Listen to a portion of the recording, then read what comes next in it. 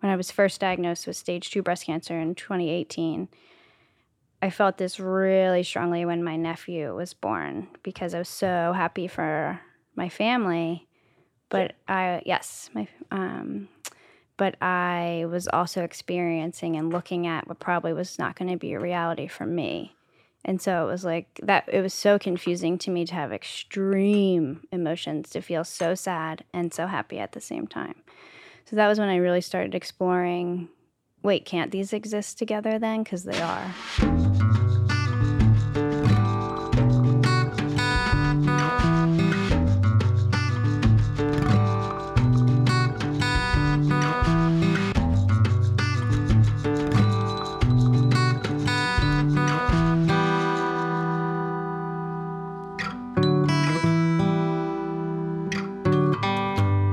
Hello, everybody.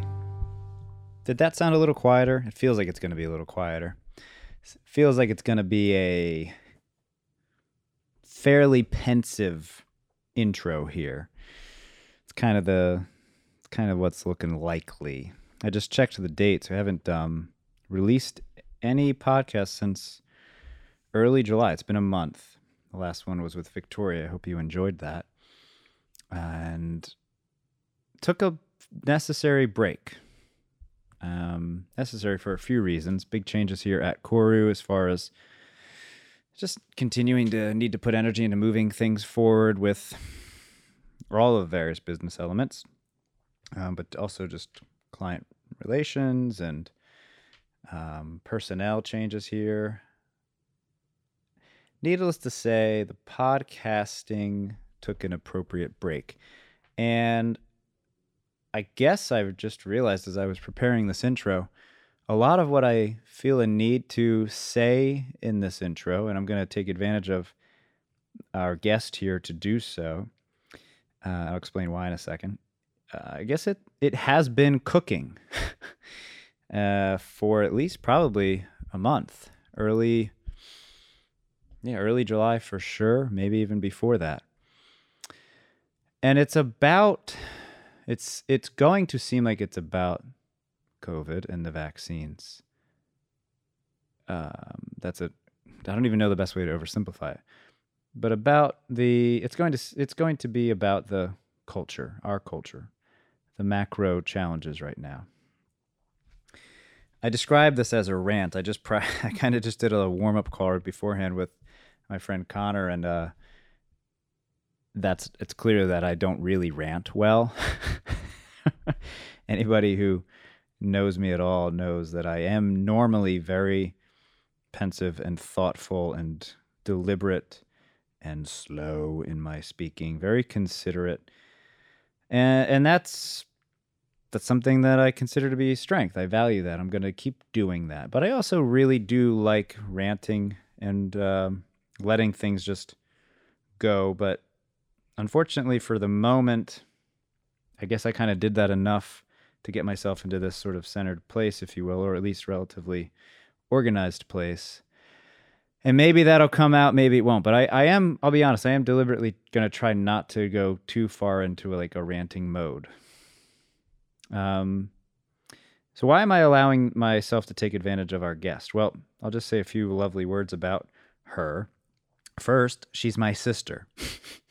So I think she's going to forgive me for using this opportunity, as I often do in the intros, but I'll do it even more so with her, to just share what's been cooking for me, what's been on my mind, and what I feel is a necessary opening up. It's a bit of a vulnerability, but it's also, these podcasts, I want to share what I think, but mostly that's done in the context of conversation and exploring in relationship with anyone that's around me.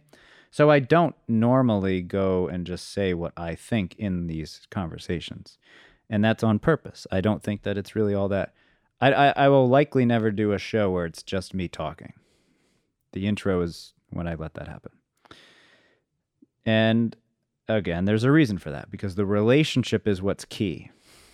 So to say the conversation, the exchange, the interaction, that's the key for me.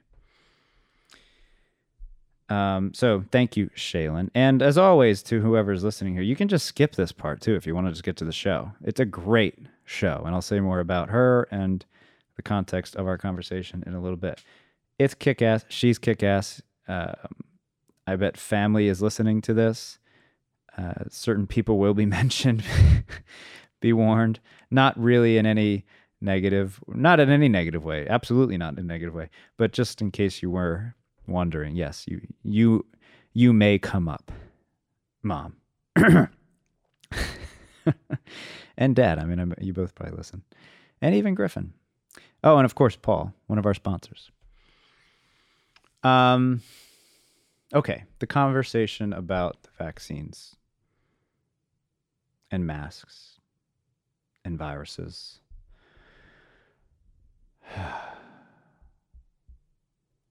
I'm tired, but I'm more sad in a way. Or maybe that's not even true. There's a sense of sadness,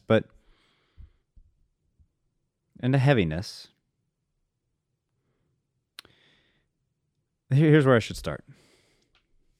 I am comfortably 100% Pfizered up. I got the Pfizer mRNA vaccine shortly after I qualified based on my age.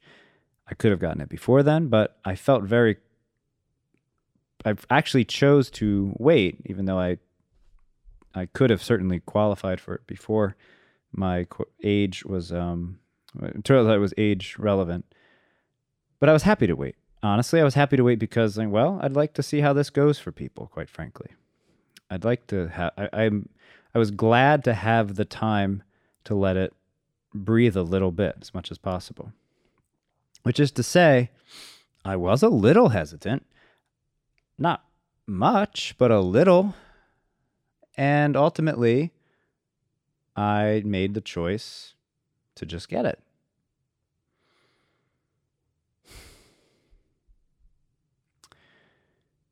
At this point, and that was months ago, obviously, that was months ago. At this point, I don't see any, I wish I had a better word for this, but good reason not to have the vaccine. Not to partake in the, as another friend put it, experiment.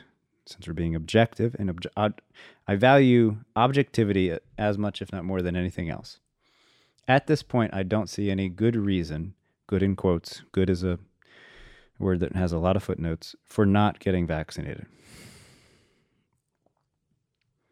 At the very least, the possibility of long-term effects from COVID, if you're thinking just from a purely individualistic or self-oriented attitude, the possibility of long-term side effects from COVID, to me, is a legitimate enough reason. It outweighs, to me, the possibility of some sort of long-term side effect from the vaccine. Side effect in the context of, again, your body. Something that could happen to just your body. As opposed to a larger macro social side effect. I have a lot of friends. A lot of different kinds of people in my life who relate to this in basically the entire range, the whole spectrum, the rainbow, all the flavors, they're in my life. It's not just one group, and I don't expect that will ever be the case for me. For what it's worth, that's not easy. It takes effort to be open to all the flavors for the most part. And it is not just empathy. Yeah, I am going to be getting into a rant here. It's more than empathy. It's not just empathy, but empathy is a word that apparently a lot of people understand. So I guess I will use that deliberately here for a moment.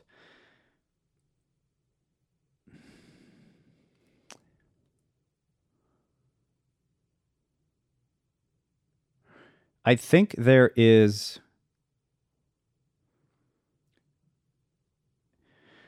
only one way forward here. no matter what your particular relationship with the vaccine or the virus or the masks or whatever, quite frankly, the fuck you're obsessing over. There is only one long-term, and it might as well kick in sooner than later, solution here. And it mostly has to do with this question about relationships. What is fundamental to a healthy relationship? I've asked a lot of people, and everybody actually has given the same initial answer. It's called trust. Trust is not the only thing. There's trust. Somebody said balance, understanding. Of course, empathy came up. But trust is the consistent answer across the board. I haven't asked everybody, but I've asked a lot of people. The foundation, one of the fundamentals, if not the top priority for a healthy relationship, and we can qualify what a healthy relationship means, is trust.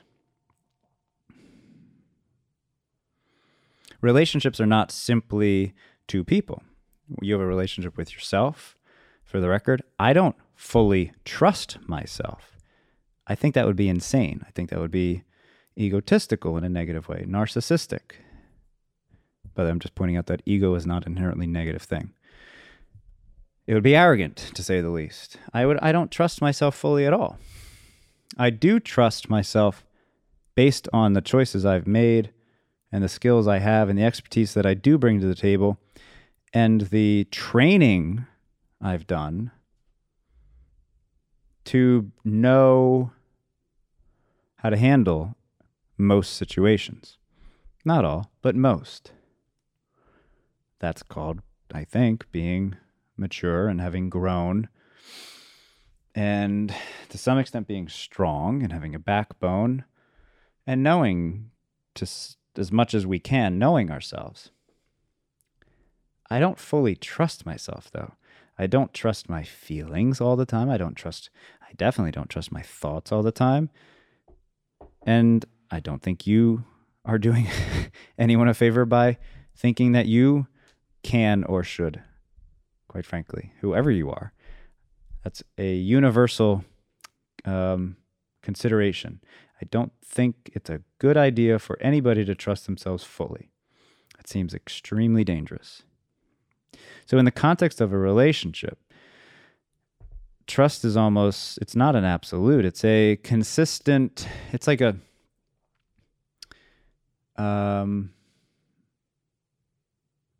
glue. It's like a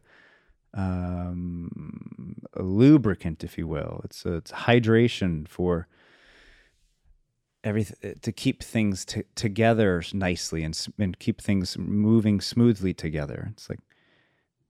It's an odd image, but if you don't have trust, there's just friction. There's just breakdown. There's no connection. The quality is essentially just dust and just decay and just brokenness.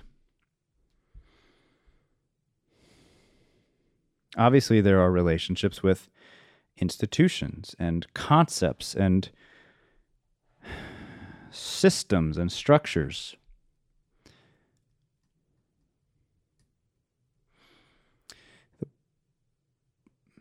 The bottom line is, if you think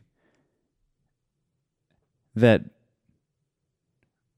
other people, namely people who haven't gotten vaccinated, you as one group of people at the moment, are simply anything, I don't think you're helping. And I'll point out why.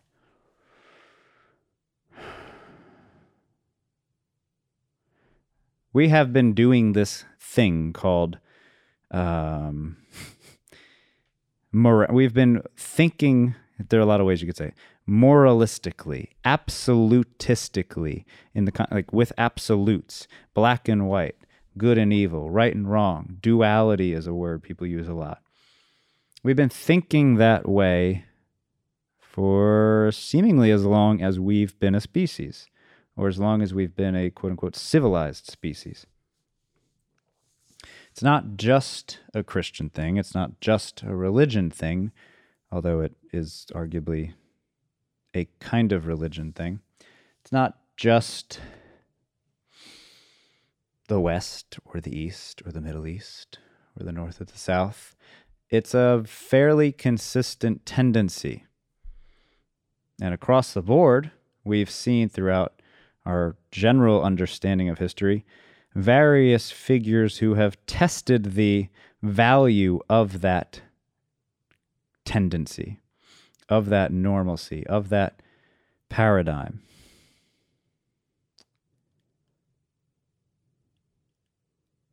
My expertise, believe it or not, first and foremost is in really the study of history, but generally history sounds too general and vague. It's in specifically the understanding of stories and the religious myths, religious stories. There's a hint of psychology that goes into that, and a lot more, especially in the last. I focused on this a bit when I was getting relevant degrees, but even more so after. But neuroscience and neuroplasticity, and the realities of the nervous system and how it functions, and how we are inherently the nervous system, et cetera, et cetera. Oh, there, Connor, that sounds like you. And the specific piece that I want to highlight is that religious myth component.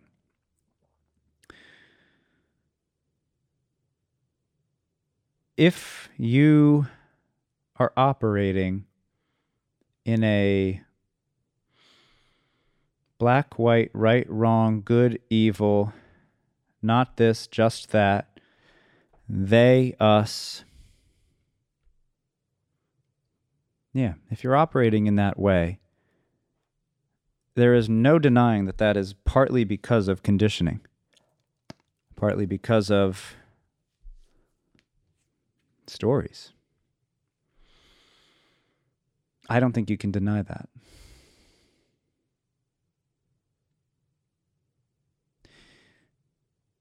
In the context of what is ideal, I think we normally wouldn't be operating and thinking as a species, as a collective, in black and white terms, in right and wrong terms, in moral terms, morality, if you will. We wouldn't be thinking that way normally.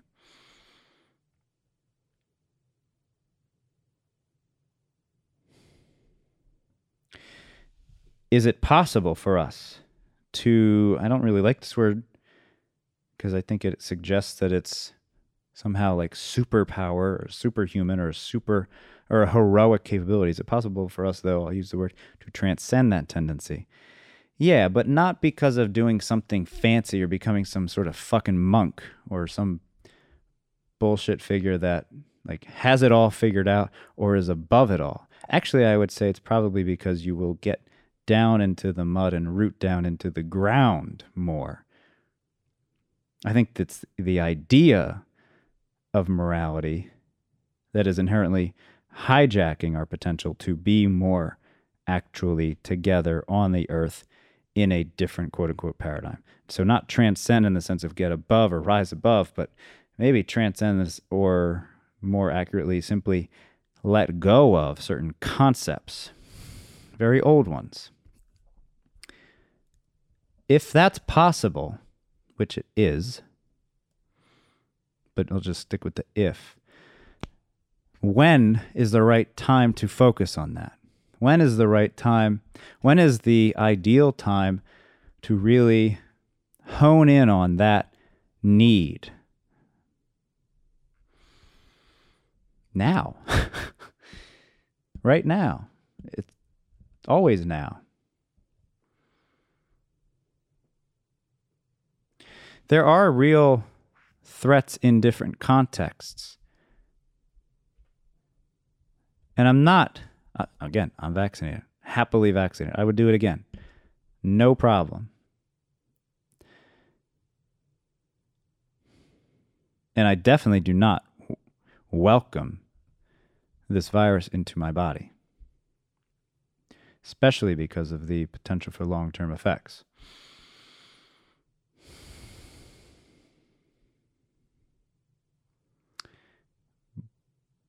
But I've been talking to a lot of different people about their perspectives and their beliefs and their experiences and their fears and their concerns. And I see no way for us as a collective and as a species to truly move forward without fundamentally, primarily, mostly, if not entirely, rethinking how to have relationships with each other that are based upon and maintained by trust.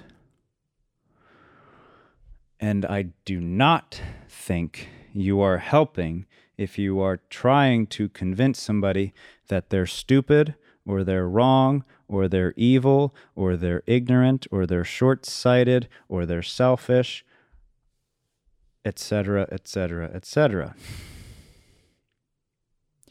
Actually, you might be doing as much harm in a particular context with respect to the ideal, and there's a distinction between ideal and idealism, with respect to what's truly possible and maybe as necessary, if not more necessary for the species, because we haven't even touched on the water levels rising. Now is the time more to be digging yourself, to be digging deeper into your tendencies to think and act in an absolutist and moralistic way.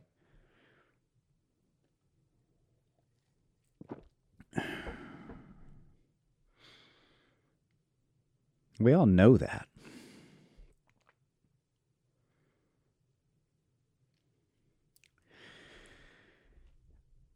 At least I think we do. Now, I hate the phrase the other side or both sides, but let's unpack for a second here. The general tendency to be, and I am saying general because I feel like I've done a pretty good job of trying to understand where certain people, where the majority of people who are not vaccinated are coming from. You don't have a good reason.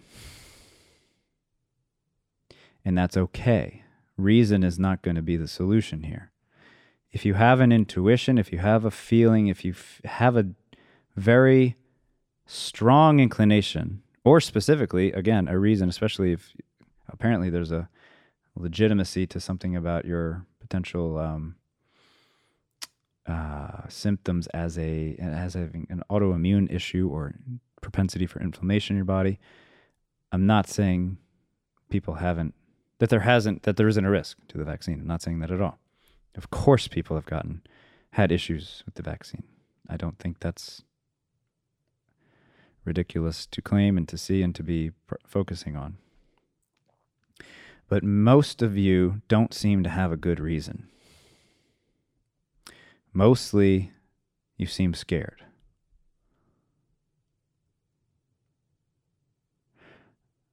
Mostly, you seem to be mistaking your sense of self as an individual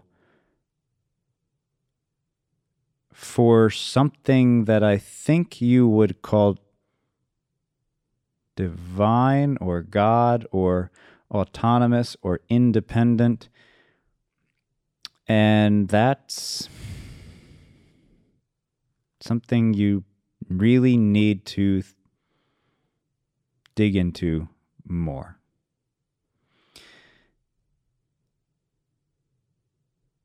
Here's the blunt way of saying what I just said, because it probably didn't make much sense.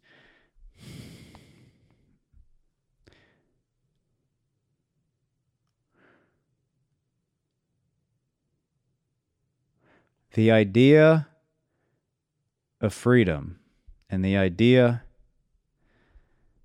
of being an individual has roots in very specific religions, and Christianity stands out, but myths and concepts of self. Self as the be-all and end-all. Myself. And I'm a fan of Walt Whitman, who wrote the Song of Myself. Big fan, in fact. Got a couple copies right here.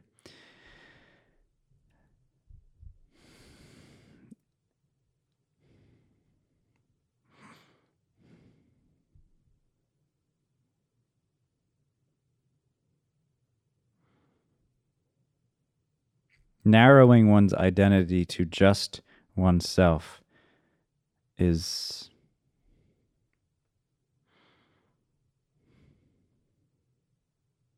unfortunate and probably a mistake. Unless you truly want to operate as just an independent individual, you need to be thinking of yourself in the context of the whole. And of course, people will say they are, and they're defending liberty and freedom because there's a potential threat to it. And I'm saying, even if there is a potential threat to it, even if this moment somehow represents a potential threat, or you're able to see it could be threatening in that particular way,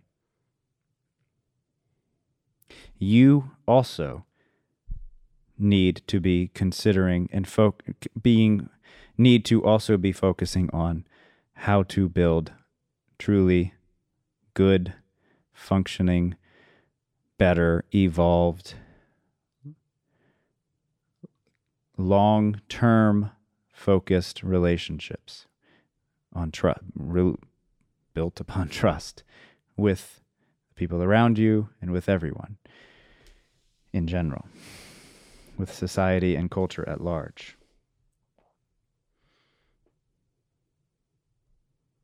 I suppose that's assuming you care about the whole. It's not about whether or not you should or should not do something, whether it's right or not, or wrong, whether it's right or wrong to do something, who's good, who's evil, what's the bad guy, what's the enemy, where are the angels, where are the demons, blah, blah, blah. Anybody operating in that kind of way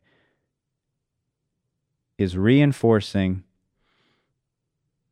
certain kind of thinking and a certain kind of tendency and a certain way of operating that is simply useless in the moment here, and probably in general. Again, I'm vaccinated though. This is not about what is the right. This is not about that. This is about how we need to be generally considering all of our relationships with ourselves, with each other, with the whole, with the earth, with the institutions. The list goes on. And the way we are relating is the key.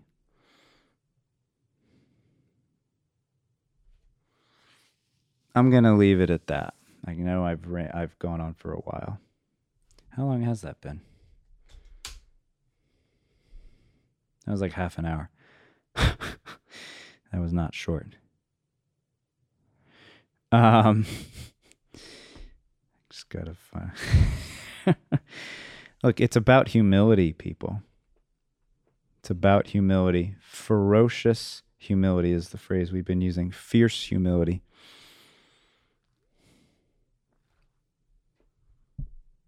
If the opposite of humility is arrogance, then please, let's think about the possibility that we're operating in ways that are inherently arrogant. And humility is a virtue that will consistently provide, I believe, unparalleled joy and beauty and pleasure for all of us.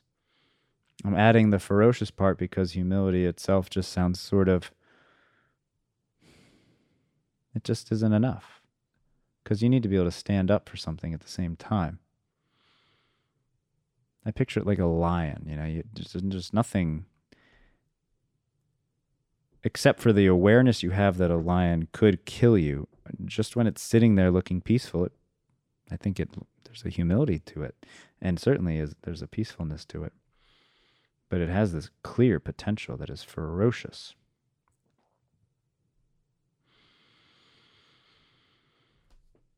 All right. I did my best there. So, we're sponsored. I'm going to just simply list our sponsors real quick.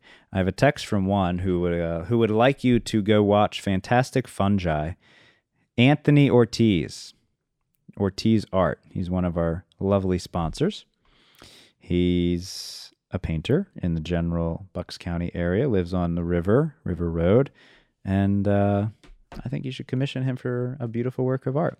Likewise, my brother-in-law's company, and of course we need to bridge from that to our lovely guest, my sister, Shaylin Menzel, formerly known as Shaylin Kurtz. Paul's company, Philadelphia Table Company, they're the best. I have a white oak dining room table at home that is, the room couldn't look better, except for with another Philadelphia Table Company. Everybody always asks who built certain things here at Koru. The answer is almost always Philadelphia Table Company. Simply the best.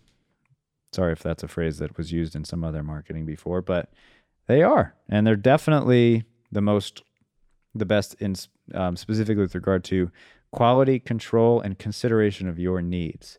The specificity is the most attractive part. They care. As does Jay and the Native Cafe Gang. What can you say about them? They've got the goods, people. They've got the goods. Go check them out. Try, we love admittedly, Griffin and I get a lot of egg sandwiches. Bagel, egg, and cheese sandwiches. And I'm pretty happy that we do. I'm pretty damn happy about that. You should too. You should go get one too. Those are the 3 sponsors for now. There will be more. And we have a lot of big shows coming up. This is the first of a sort of like, I guess if we had a July summer break, we're coming back strong with a lot of new material.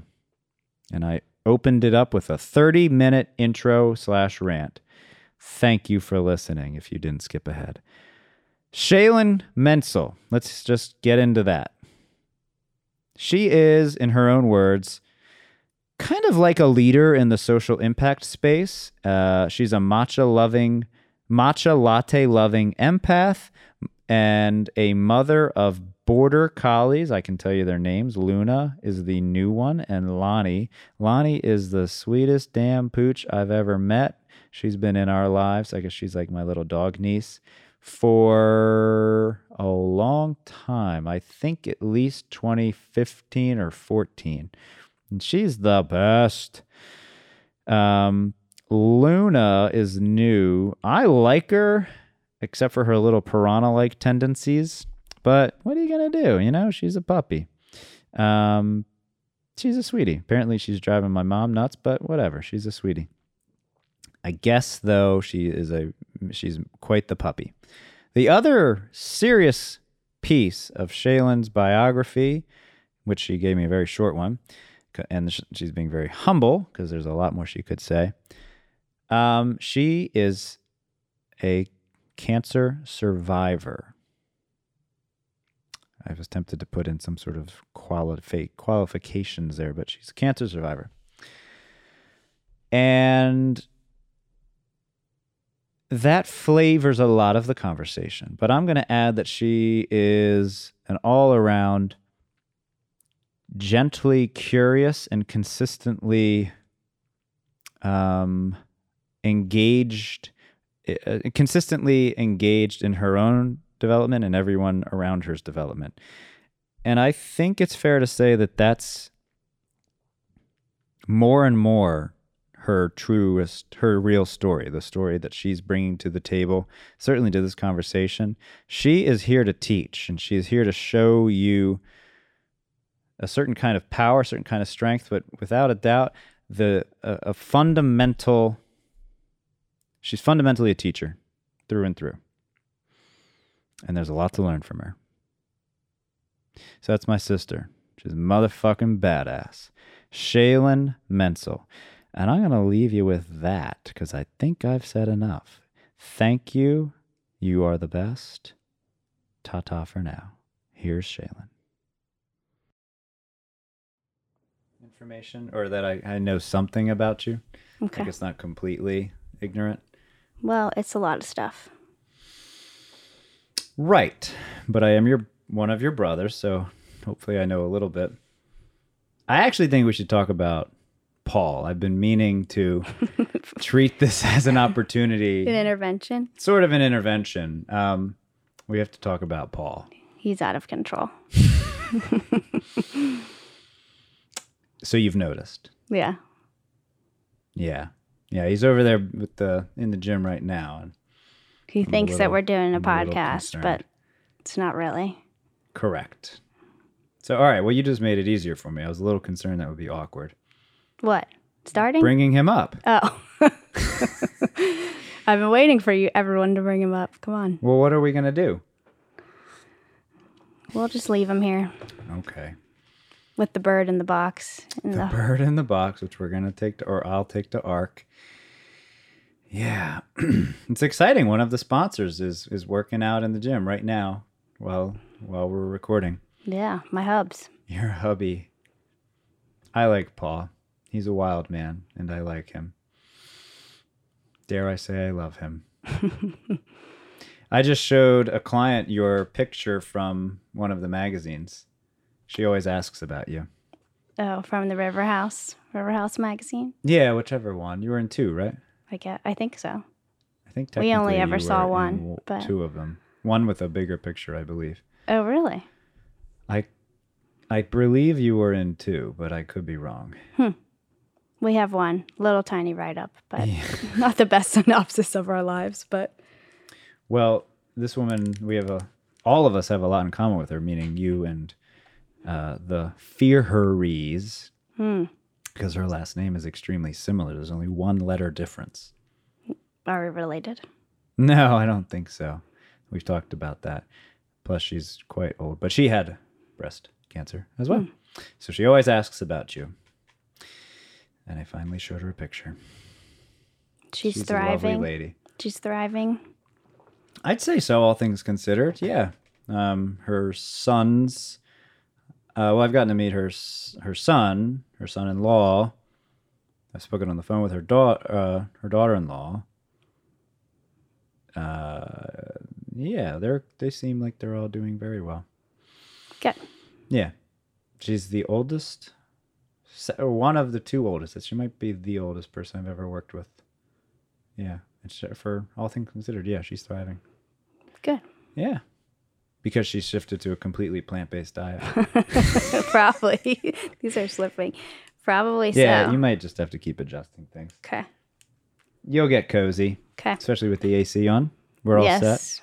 Hashtag menopause. Menopause at 33. Well, I'm still 32. Soon in November. Yes. Well, does it make a big difference to say 33 or 32? Just a technicality? It feels different. To You're say very 33. much closer to 35. And then you're closer to 40, which means you're basically closer to 50, which means you're essentially done. I hope not. Okay, good. To make it to 50 would be a gift given my diagnosis. So I view that very differently now.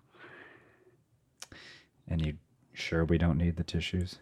Yes, I'm sure we don't need the tissues. Unless you need the tissues. No, I'll just wipe it on my shirt. Okay. Even though it says, I really like this shirt. It is a nice shirt. Thank you. It's a nice color. I got it when Griffin and Tony and a couple of us went up to Rhinebeck. Oh, yes, yes. Oh, yes, yes. A couple weeks when ago. I got my fancy hat as well. And you got me a dish towel. that Yes, says with I the eat the giraffe. shit out of plants. Yes, that is correct. Where that's from too. Same I place. did notice that. You're doing fucking great. I think we all are. Yeah, it's like a cornerstone here. Yes, great. You know what? You're doing fucking great. Yeah. Yeah, maybe we'll come back to that 50 comment, but obviously that's a big deal. I suppose a lot of people probably think that way about themselves, but your reasoning is very specific and significant. And of course, we just laid out a whole host of things. The reality of your more or less entire life, but specifically the last 3.5, arguably, years. And becoming more focused on more than ever, we'll say, your own personal health and the reality of how that is affected and relates to everything around you. My words, of course, and you can change them. And an attitude maybe of inherent positivity and optimism, or how would you word it?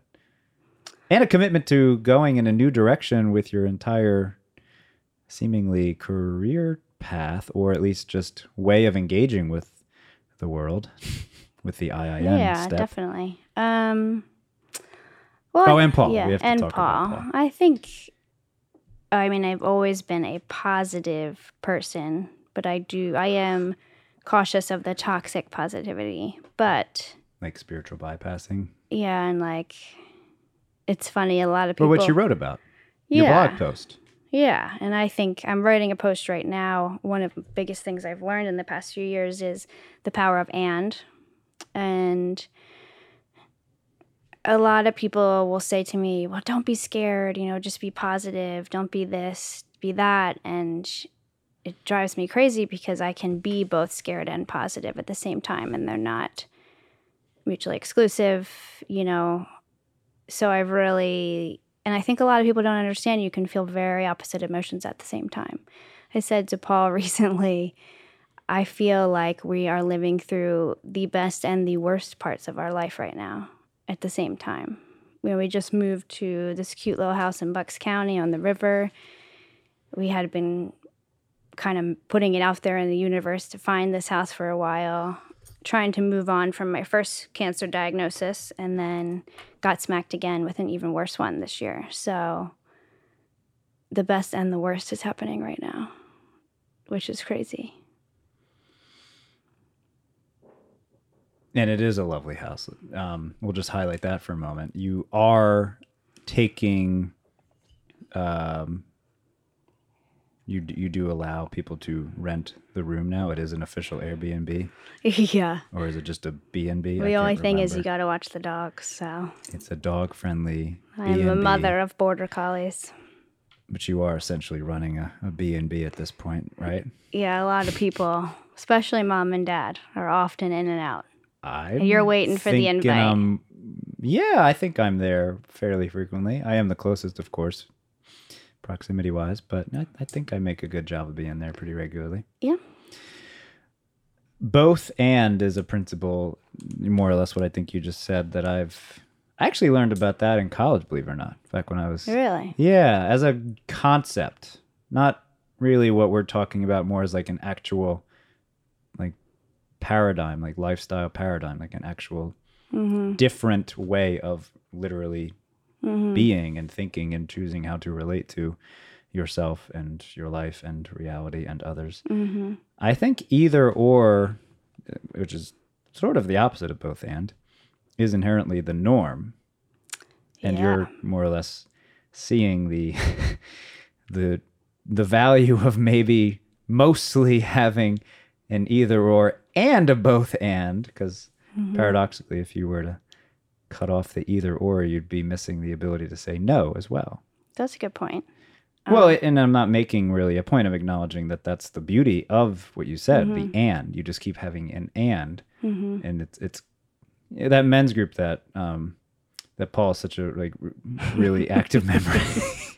We call it wide open because the end is really the foundation of a different way of thinking. And wonderfully enough, I've had some funky challenges, obviously not arguably comparable in some respects, or in many respects, but the need to see this and to see that no can be part of that and, which obviously you can probably think of many examples where that's the case. That's what people call the boundaries, right? The healthy boundaries. That can be part of the and. Yeah. We have boundaries of steel in our house, which is new. Yeah, in like the last Paul few has all of these problems Yeah. and you love him years. Yes, exactly. and you accept him. But we don't let him in the house, boundary wise. So Yeah, like Paul is dangerously psychotic and you love him and yep. welcome him into the family, to say the least. We're talking about the guy in the gym, right? Yeah. That's Paul. That's our boy. It's hard to ignore the book over there, even though I don't want to talk about it. But yeah. You can go anywhere with that. You can, yeah. I think too, like learning extreme emotions. When I was first diagnosed with stage 2 breast cancer in 2018, I felt this really strongly when my nephew was born because I was so happy for my family. But but I was also experiencing and looking at what probably was not going to be a reality for me. And so it was like that, it was so confusing to me to have extreme emotions, to feel so sad and so happy at the same time. So that was when I really started exploring, wait, can't these exist together then? Because they are. So They always asking will. why. Yeah. And I mean, most of adulthood is unlearning and deconditioning yourself. So that's been a big part of mine, is accepting that I even think like a vacation. You know how you like don't want it to end, so you're so sad, but you're so happy. There's simple things like that. And I think I never really understood. I was always like, well, why do I feel this way about certain things? And now I'm just like, because I do. Yeah. It may very well be the most important tool we could teach children and learn as we mature, and as you call it unlearning, and I think it's also fair to call it healing. Because if you want to consider it as a potentially like foundational way of being, like this both and, or you just said and attitude and awareness, it begs the question for me of like, well, why don't we just learn that as kids? That's the tornado warning. We have a tornado warning. Yeah. So we can be recording and worried about a tornado. Yeah, let's read it. This is amazing. No, it's funny. Yeah, the tornado warning in this area. Nothing can stop this podcast. 6:15. It has been a long time coming. I think we're okay. I spoke with Tad and Griffin actually a little bit ago, and we were joking about, you know who wants them to go in the basement, but Mom. Anyway, yeah, she'll probably listen to this. She definitely will. She's waiting to be brought up. Hi, Mom. Oh, she's definitely waiting. I think it'd be good for all of us to do this. It's a very unique kind of, well, anyway, we'll get to the macro as we go, and the fact that we're brother and sister, and what does that really mean for us to be having these conversations together, and that we couldn't have years ago for many different reasons. But more back to what I was just saying before the funky phone thing. Why can't we just teach that inherently? And that's obviously a less personal question, a more general question, but I think we can. What do you think? Yeah, I think we should. Oh, here we go again. I'll turn it off. It's probably mine too. It is yours. Oh, it's mine now. Well, all right, we can just enjoy it. Yeah. It's nice background music. Noise. We should teach it. And I think also, Paul and I were talking about last night, this is totally different of what we should teach, but can we stop asking kids what they want to be when they grow up? It's not even a new point. I mean, that is literally John Lennon's whole philosophy. It's not new, but we don't listen. I think we're starting. I do. I think our generation is really starting to listen to that. Well, but we all do with regard to Griffin. Yeah, I think we all do that. That's true. We've all raised him or helped raise him in a lot of respects, and I don't think he has that kind of confusion. He has other ones. more physiological, I'd say. But He's very confident in who he is. It's great. his thinking capacity is obnoxiously It's unique and ridiculous. impressive. Yeah. It's obnoxious. Yeah. And to that point, he sees these things that when we were 10 weren't even on our minds, and because nobody was representing it, he sees quite frankly, the absurdities and the uncanny elements of what we consider to have been norms, or what we believe and don't realize why do we believe that, and so on and so forth. He just sees it like that. And it is obnoxious, believe me. And you've technically never lived with it. And it is hard not to see the silliness with someone like that. And I'm sure we're all partly to blame for his capacity to do that. But it is mostly, a really good reflection of the fact that, that is odd that we've thought that way and created a culture that way. And what is that worldview about? Does it truly even serve much, if not merely to just help us see an extreme? Because I think it is inherently extreme. Like, to have such it basically is black and white. You can call it lots of different things. A black and white point of view most of the time is a kind of odd. Doesn't really make a lot of sense. And to know that and have breast cancer is the obvious real profundity of this moment. It's the fucking... Why? Well, because clearly, people can... Because you're not presenting yourself as just worried and just scared and just all of these things that might be more predictable. You're reorganizing your whole world during all of this. Not just with eating more plants. Well, I think there's so much conditioning around that we believe in cancer and the stigmas and what we picture it as. And so it does make me proud to say, well, this is what it can look like. And it doesn't need to be as scary and big and bald as we all think. Bald, you said? Yeah. You never lost any. I never lost any of my hair. That's mostly because of the technology you used, right?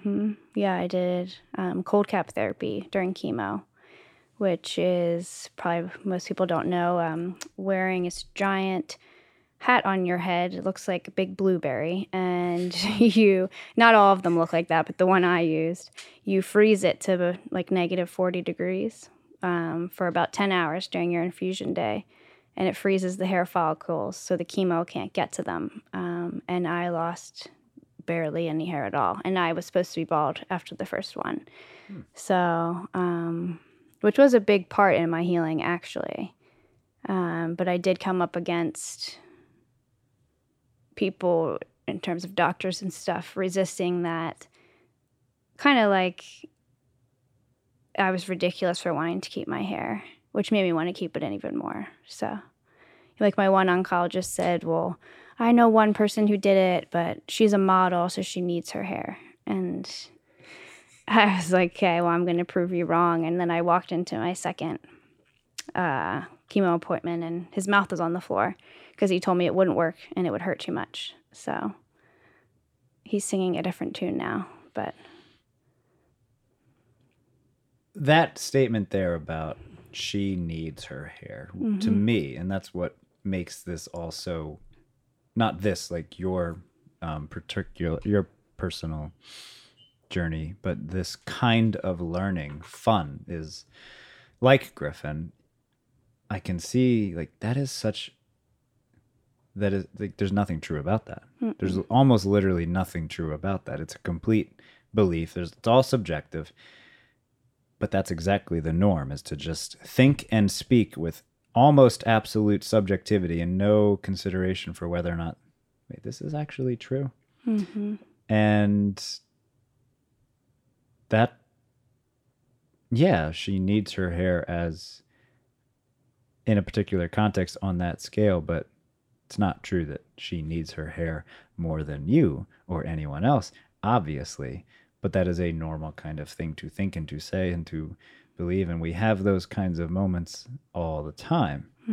And What's that at least conversation that I wrote about recently? And, well, you're doing, like, what does hair matter in the scheme of it? When it actually matters a lot. And not having any control over what's going on, I looked in any way I could take back my narrative. And that was one strong way I really did it. And it also brought a lot of healing for, I think, our parents, and Paul and my mother-in-law who helped me, because it was a lot of work. So, yeah, I think it's just women in general. Like, it just reminded me about comments that he made, like, just shut up and smile, that kind of thing. It's not, you don't need to do that, even though it was something that helped me. So. Yeah. Mostly we seem to not be aware of the fact that we're operating like we know something and we don't. Yeah, I heard on a podcast today. I could say that in a more succinct way, but what did you hear? And it kind of was like, whoa, yeah. It just resonated with me so much. And it said, don't give directions to somewhere you've never been. Yeah, which is pretty much almost every moment. Yeah, and I feel that all of the time, like people telling me. I mean, Because I can't that's what we really do. relate, especially, I mean, my situation's extreme, but no one in my life knows anything really about what it's like to walk this path. But they still want to tell me how to do it. And I'm like, I mean, for the people know that I don't want to hear it, but yeah, stay in your lane. Yeah, and I'm not trying to take away from the specificity of obviously you're here, we're talking about these things because of you. And I think part of my tendency is always, gosh, isn't that fascinating how that's such a uniquely general challenge that you'd have to be dealing with regardless of this, because it's something that everybody's struggling with. This is the universality of our confusion. And I think that our specific upbringings are good indicators of where this comes from, and not that our upbringings are unique from most people's, but certain aspects of it that we may or may not get into. But just the point that you said about, like, basically you don't really know where things are going, yet how many people really operate with that acceptance of not knowing where they're going? Oh, that's you have to learn how to do that. Yeah. It takes daily practice. Yeah. Until it And doesn't. you have to be Until willing. it can't, you have to be willing. Yeah. I actually think it is the most important skill at this point, which is largely what you meant by the and it's exactly what you seem to be representing. I think, with regard to the book, I'm calling it continuity, maintaining that awareness of the more or less the newness of reality, the constant unpredictability, unknowability, the fact that it's going to be something that you can't plan for. That's John Lennon again. That you can't know for sure. And ultimately that you really ought not to want to, if you think more about it. I believe that could be the most liberating in general thing for the civilization. And you seem to have essentially found that in arguably one of the hardest ways. Yeah. I mean, it's the art of surrender. I don't know if I like the word surrender that much, because it's not really... I like allowing. Allowing. Yeah, that's good. Like, you're not laying down and whatever happens to me, but... I like allowing because it's more physiological. Yeah, I think allowing is good. It's Surrender still has less that war. martyr bullshit to it. And war. Yeah, like an enemy, exactly. Surrender still sounds like a battle. Yeah, like give up. Well, yeah, and allowing is kind of signaling your participation in it instead of surrender. Yeah. Yes, there's a will. Yeah, like you said, you have to want to. You think Paul would be okay with us, teaching him this so that he'll stop? He'll stop. Yes, he's working on it. Well, I think to the joke earlier, or not, well, to reflect on this joke with what we were saying earlier, I bet it. I think the one recent conversation he and I had walking on the canal. I think this is his attraction to Buddhism, and it is what I'm talking about when I say Taoism. It's more directly sort of foundational to Buddhism or Taoism, excuse me. A lot of what we're talking about is actually quite Taoist, even though you don't. But I still wouldn't say you have to think and be a Taoist. No, but you can learn a lot from it. Yeah. Yeah, absolutely. Just like what we were saying about Paul and Buddhism. And it's also, I think, the fun. Yeah, it's so teachable. You have so much you're teaching. How many blog posts have you written now in this general subject, on this general subject? Just a few. I need to. It's hard to get yourself to. I have to be in a space where all of a sudden I'll be like, oh, okay, this is what I need to write about. And it just will come out in 10 minutes and then that's it. So was it hardest because you're sort of in the thick of it and you didn't, as you said, necessarily expect to still be in the thick of it? Is that correct, what I just said? I never expected to be thrown back into it. I guess I feel I'm finding a way to view the thick of it differently. But yeah, I think having the space to really reflect in that way is difficult right now. Yeah, and understandably so, completely predictably.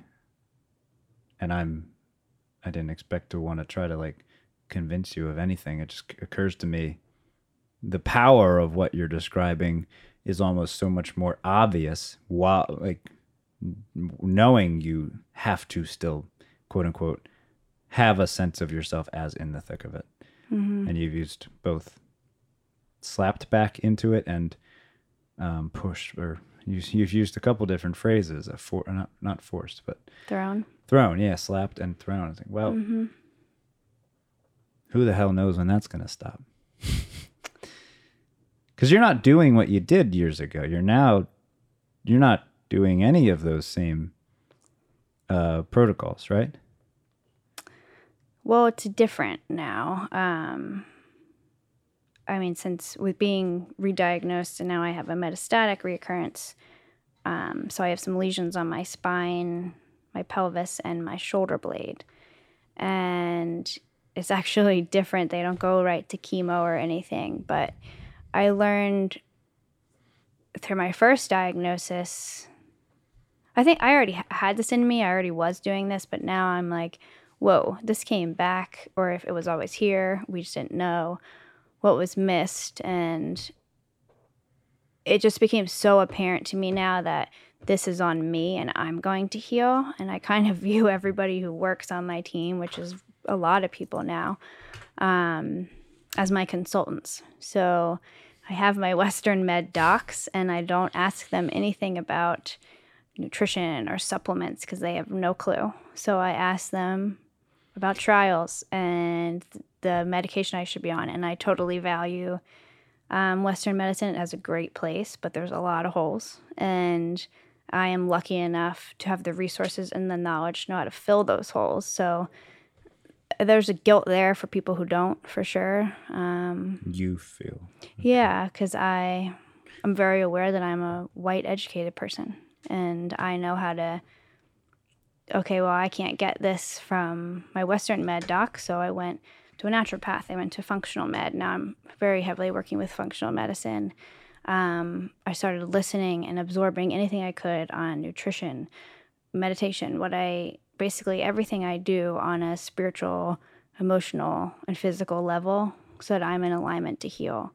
But I'm lucky to be able to do that, and I'm very aware of that. I think most people kind of just still have that yes doctor mentality.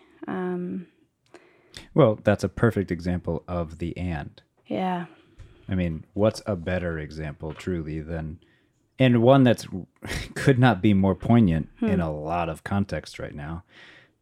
Yes to what you called Western medicine and conventional medicine and the medical approach, the yes to that, and yes to whatever else you need to learn from. It's not a complicated point, but it is seemingly needed, and it is a necessary reminder, and it is apparently hard to remember that you can have that. And it's one of the most obvious points. I literally just went to an orthopedic surgeon this morning. Literally. You didn't tell me that, but for what, your knee? It doesn't matter. I mean, it's irrelevant. It's just because I'm curious about, I wanted to get an x-ray. And that's how you get it. And learning from the x-ray is great. I'm not going to get an x-ray by going to hang out at the acupuncturists. I wanted an x-ray. I'm also going to get acupuncture. This is not complicated stuff. And this is exactly what you're saying, just with and it's not expecting to get what you need from any one person. And I think we just think like, oh, I have this, I'll just go to my primary or this. And most of the time, they're not going to have the answer. I mean, I'm still healing from chemo that ended in 2018. And that's normal, though, right? It is normal. But and I have a lot of gut issues. I finally got a diagnosis, and now I'm on my way to healing with my functional med doc. You're just eating cold cauliflower, right? Yeah. Putting just all the veggies in my smoothie. Just frozen cauliflower. You just snack on it like that helps a lot. Candy, right? Yep. So I forget what I was saying. You were sorry, I'm an ass. You were listening. You are healing from the chemo, your gut issues, obviously. You're calling them gut issues, but is that something that got triggered from the last 2 years? Yeah, it started in 2019, a few months after I finished. You already were dealing with that. Chemo. Yeah, so no, it was because my gut got destroyed during chemo, and then now I have this bacteria, but it wasn't caught. And I can't even tell you how many doctors last year, how many tests. And this whole time it was just a simple diagnosis. And it took how many doctors for me to get one and to know how to heal it. So I think I kind of forget what my point was here, but it's kind of like I went to all my... You learned that from a different, so to speak, non-conventional avenue. Yeah. Right. Functional medicine, right? Yes, but I could have learned this easily from conventional. Like it's not like a crazy thing to have. It's actually probably pretty common, but could have if they knew to look, or could have, or if they listened to me better, probably. That's almost the same problem. Though. Yeah, and they did some testing, but if they just did the other test, they would have found it. And I was very conscious last year because I'm so conscious of what gut health does. I said, I'm really getting scared here because I don't want to have a recurrence. And I do wonder if that's why I did. So, fuck. Yeah. I mean, I'll never know. So I try not to think about that. But there is some anger there towards some of my medical team that, it was very okay, well, you have some gut issues, but at least you're not dead kind of mentality. It doesn't paint a very pretty picture. It doesn't, no. But I have fired a lot of those people on my team. And you need to do that. Yeah. And you're obviously not coming at it like, fuck Western med, it's all bullshit. Mm-hmm. Just go drink your wheatgrass and never listen to doctors. Obviously, that's not what you're saying. No, and that would be the either or mentality that is so I just got way smarter about finding the right doctors, and... That's the soundbite I want. You got smarter. Yeah. And finding, I had a whole team of men, going through breast cancer, and your whole team is men is just not enjoyable. And I have a pretty much all woman team now, and there's empathy, and there's no elephants in the room. We just talk about stuff, and there's a new study that just came out in Chicago about this new drug that treats specifically what I have to my bones, and, bringing that to my doctor. What do you think? And it's like, okay, I'm going to get on the phone with them and see what I can learn about this. So it's just finding the right doctors for you, but not expecting to get the answers from any one doctor. or any one avenue you're looking at. It's a lot of work. Yeah, and you've not had to do it on your own, as you point out, so there is that gratitude. I think eventually mentioning that guilt point, if you want to talk about that, but the smart ass in me also wants to point out that, yeah, we need to figure out what to do about men. We do. I'm kidding. Well, yeah, I'm kidding because, it's hard not when you say that to think like, yeah, there are a lot of examples, and I can think about it. I can definitely think of some examples of what she's saying with respect to like, yeah, that woman was definitely more in that context of doctor-patient relationship. She definitely seemed like she was listening better. I can also think the opposite though. And obviously we can think of both. It's not like it's one or the other. Just in the context of breast cancer, it certainly makes a lot of sense that a woman would be a little bit better at thinking this through. Yeah. Or relating. Mm-hmm. Pretty obvious.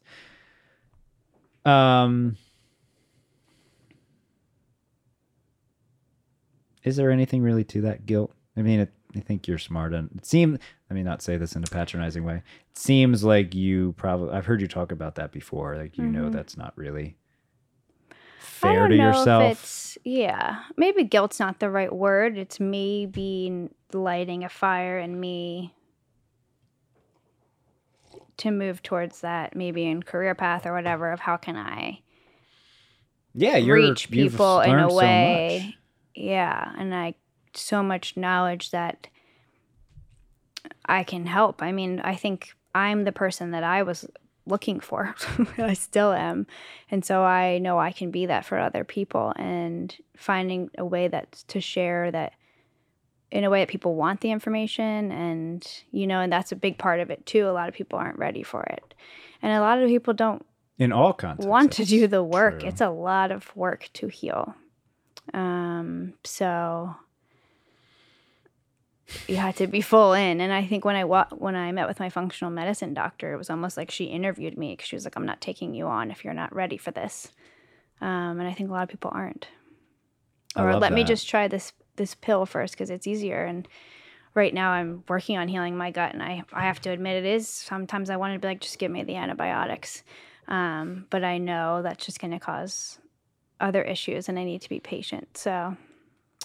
Yeah. Sounds like there's a humility that is forming. That I mean that in an extremely positive way. I think we all could use a lot more humility, to say the least, which helps you maintain that kind of both and attitude, actually, because you don't jump to any particular kind of conclusion or ending. Mm-hmm. This is a strange question. I don't know if I've ever asked anybody this one, but it's so obvious that it seems relevant with you.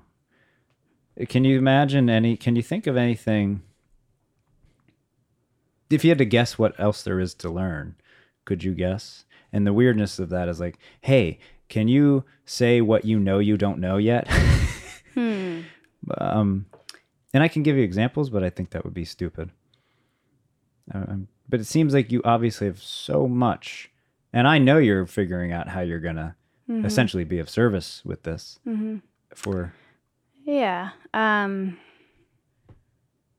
Well, there's a lot of gifts that come with getting a serious diagnosis or life-changing whatever. And it's a gift and a curse, because the veil's been lifted for you, and you live on the other side, where some people still live on this side. But it's interesting, and actually frustrates me a lot when I still struggle with ego-driven things like comparison or self-pity, things like that. So that's what I'm still working on learning. And then it makes me laugh, because I'm like, who cares? Like, look what's going on in your life. And it kind of centers me, but there is still ego-driven stuff, like in career or, that kind of thing. So I think that's where I still have to go to learn. I don't know if that answers your question. Sure. Yeah. I suppose it's a great answer.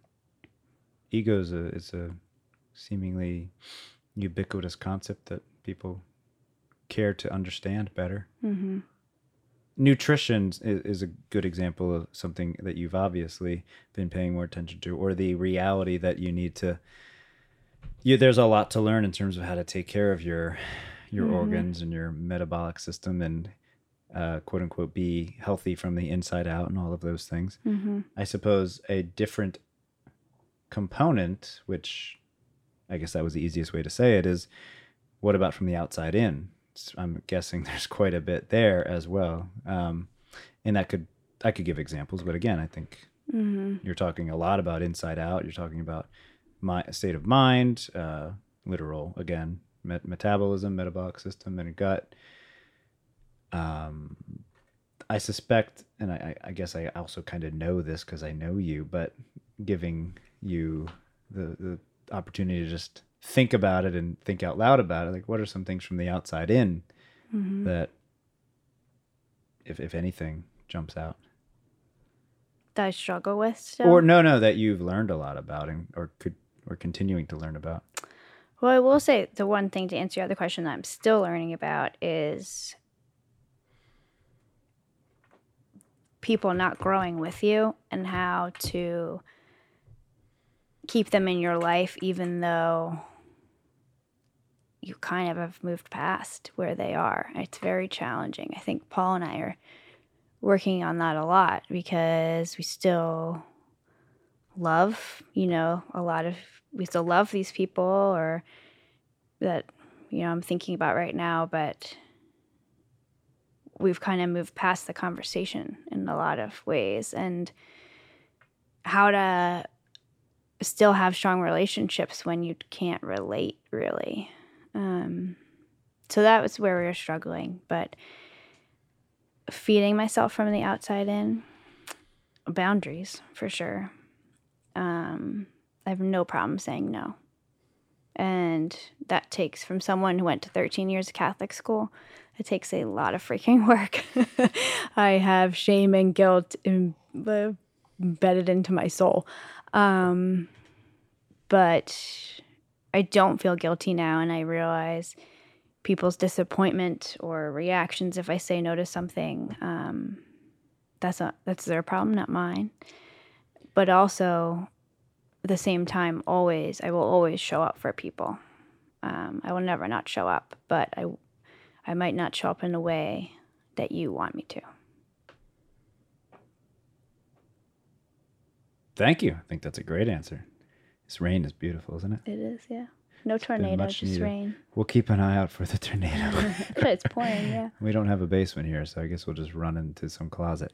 I don't think it's in your soul. I think it's exactly what you're doing. You're healing, you're purging that just as much as anything maybe else. not anymore. You've literally described how you're changing that. Mm-hmm.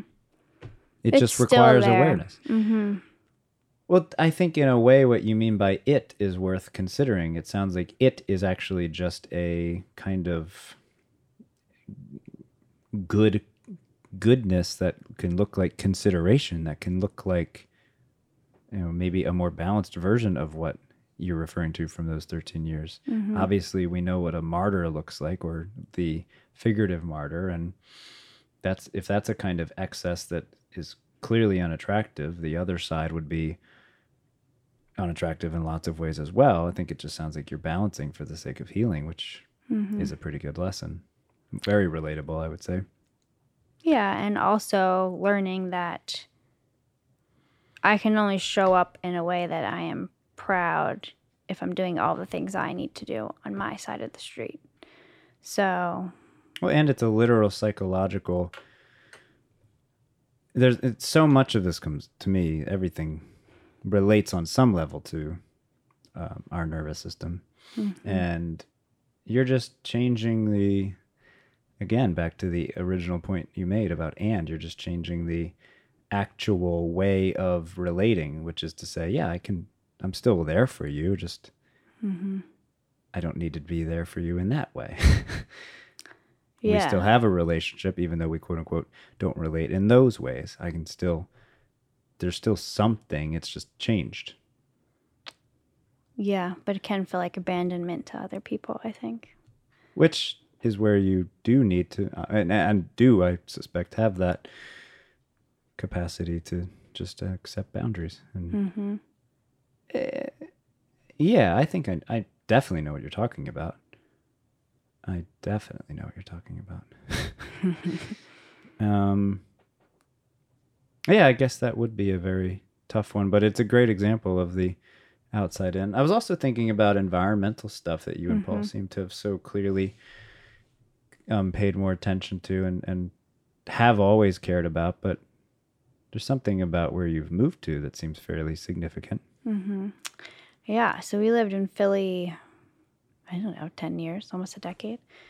And Sounds about right. after my first... We can trace it back to my girlfriends. Yeah, seriously. Your timeline of my life is your girlfriend's. And we won't. All right, we'll go on.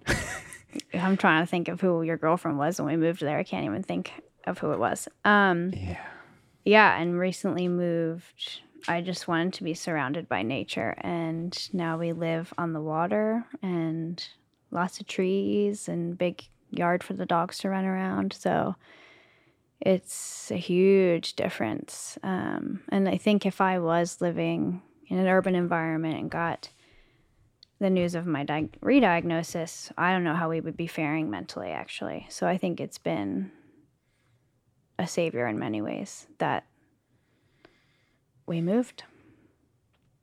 Yeah. I don't want to go backwards in any conversation, but it is so obvious to me that that's a reflection of, again, the same kind of like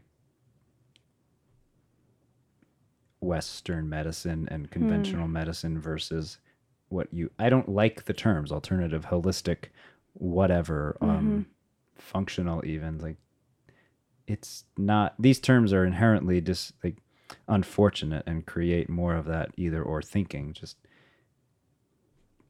I'll just put the words in your mouth and you tell me if I'm wrong. Clearly, you cannot heal sitting in a particular kind of bed in a particular kind of room with particular noises and particular pollutants in the air and no natural light and literal plant life and the feeding that goes on with seeing actual earth and experiencing, I mean, least of all, your animals happily running around and being themselves. Like, clearly the capacity to heal in the one versus the other is pretty damn obvious. Yeah, an extreme. When you think, I mean, you can picture both of our houses. Well, you had a beautiful home. I'm pointing out even like a hospital bed in a city or wherever versus yeah. No, when I had surgery to have my double mastectomy, the second I could get out of that hospital bed, I did. They said, if you can walk, you can go home. And so I threw my legs over the side. I could barely lift my body up. But yeah, it's so true. You need to... Yeah, and again, I don't want to put any words or thoughts in your mouth or your head. I think it's just so wonderful that and why we're able to have this conversation, which, you know, for anybody who doesn't know us, is a pretty unique thing to be doing, to say the least. You're so obviously pointing to the fact that it's not complicated to see how there's value in both, and let's let this one be good for what it's good for. Let this one be good for what it's good for, and not get confused about this. It's straightforward. And I think it's just, I mean, I think I thought, and I think it's a lot of conditioning. Well, I got to be in the city for career and stuff like that. And then COVID happened, and we'd actually already started looking to move. And I knew these are the things I need. I need to near water, need to be near water, need to be in nature. And those things just kept coming up. And then COVID, it was like the whole world's changing now. So and I'm going to make it work and figure it out, but this is where I need to go. So I'm still figuring it out, but. Well, if I'm not mistaken, what you've acknowledged is the fact that that's never going to stop. Yeah, that's true. It's exhausting. No, yes, it can be, but I think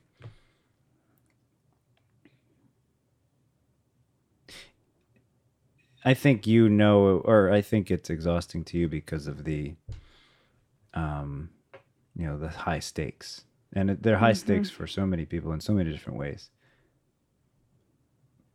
But what's so impressive... we all are living in high stakes. We are. But I just... Yours are... have the gun to the back of the head. High stakes.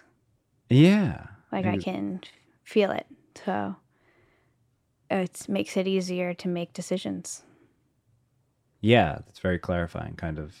Yeah, and there are a lot of ways that your priorities can just be really clear from a certain situation. But I guess in a way what I was acknowledging, hopefully, is that, and of course this is totally hypothetical for you, but it doesn't have to be work eventually.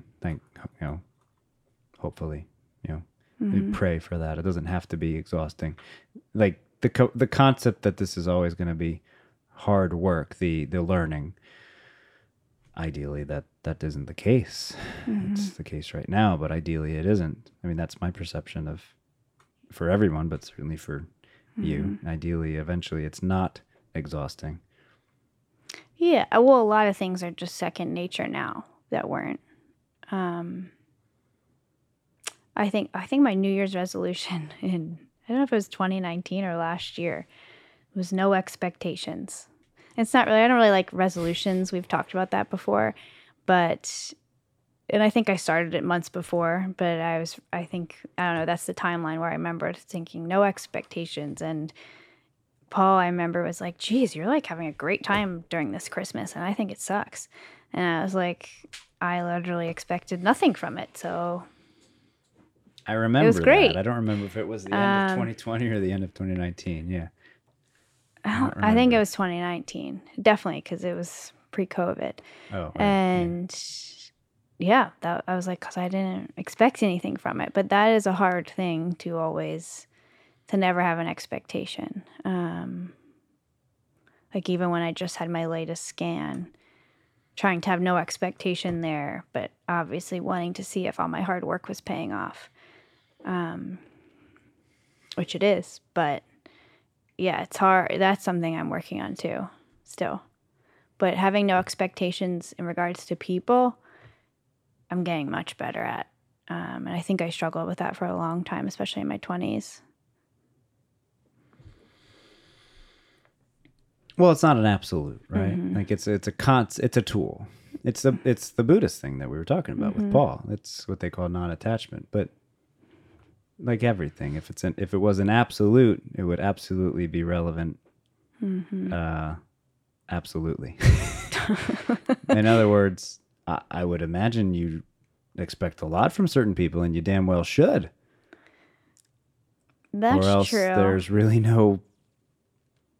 Yeah, that's a good point. And I would keep it that way for me. Yeah, there are certain people, but I think going through a cancer experience is.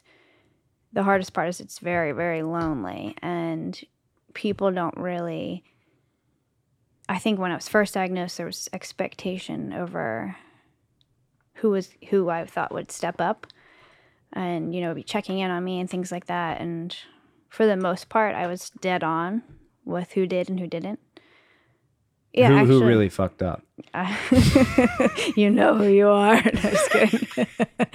But I think that's really started it because it's so sad and disappointing. But then empathy is like my superpower, but also my Achilles heel, I will say. And I am able to understand why some people didn't step up and have empathy for it, which is kind of insane. But no, it's not insane. It's a true power. It's a superpower. But I understand they don't have, the emotional intelligence or this is too scary for them or something, something along those lines, and understand it in a way and then accept it.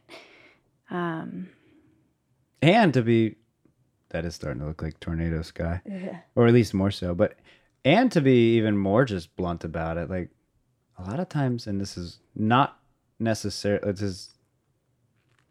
could relate back to your ego topic. People are having a tough time in their own way, and they don't even think. It's hard to stop and think about others a lot of the time. If you're inherently, yeah, it's really it is kind of shifting out there. If you're inherently, are you scared? like in neurological terms, it's called a sympathetic state or fight or flight mode. Which can happen in a second in this culture. You turn the wrong way.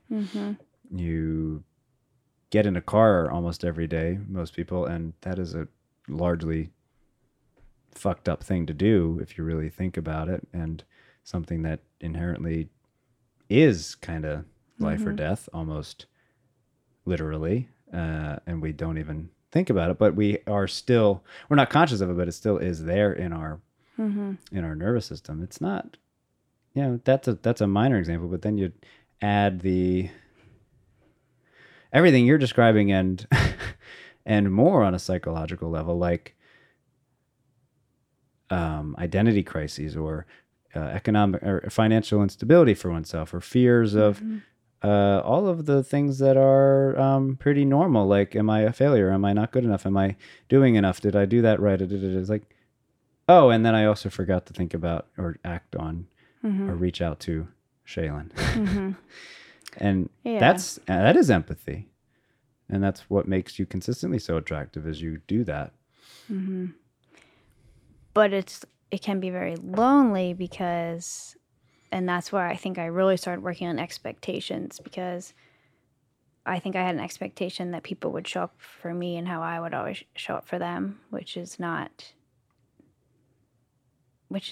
possible because they're not me.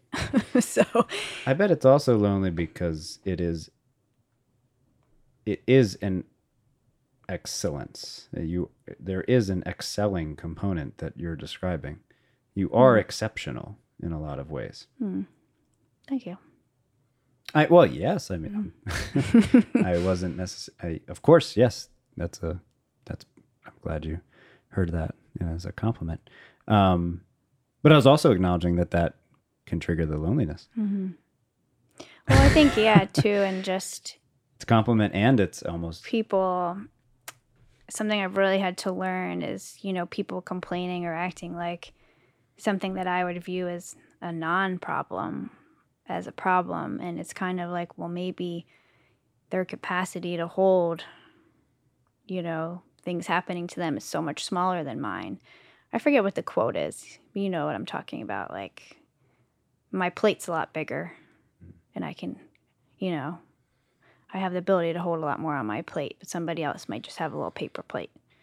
And recognizing who, even just putting more marble on that paper plate for them might. So I try and really could be the difference between zoom out. Making it out the door and having a panic attack. Yeah. Or, the power going out and that's it. Whereas I think that's a big blessing of experience like this. I can laugh at most ridiculous things that happen in my life that are inconvenient. Like, it's just kind of, you start to see the humor in it.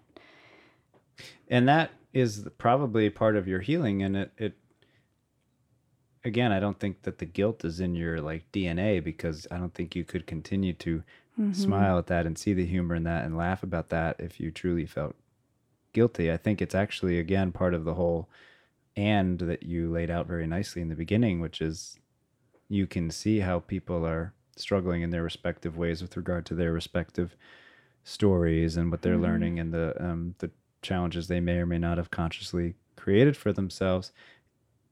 And fundamentally, you can enjoy you. You can have both. You can do both. You can be both. It would be ridiculous if that wasn't true.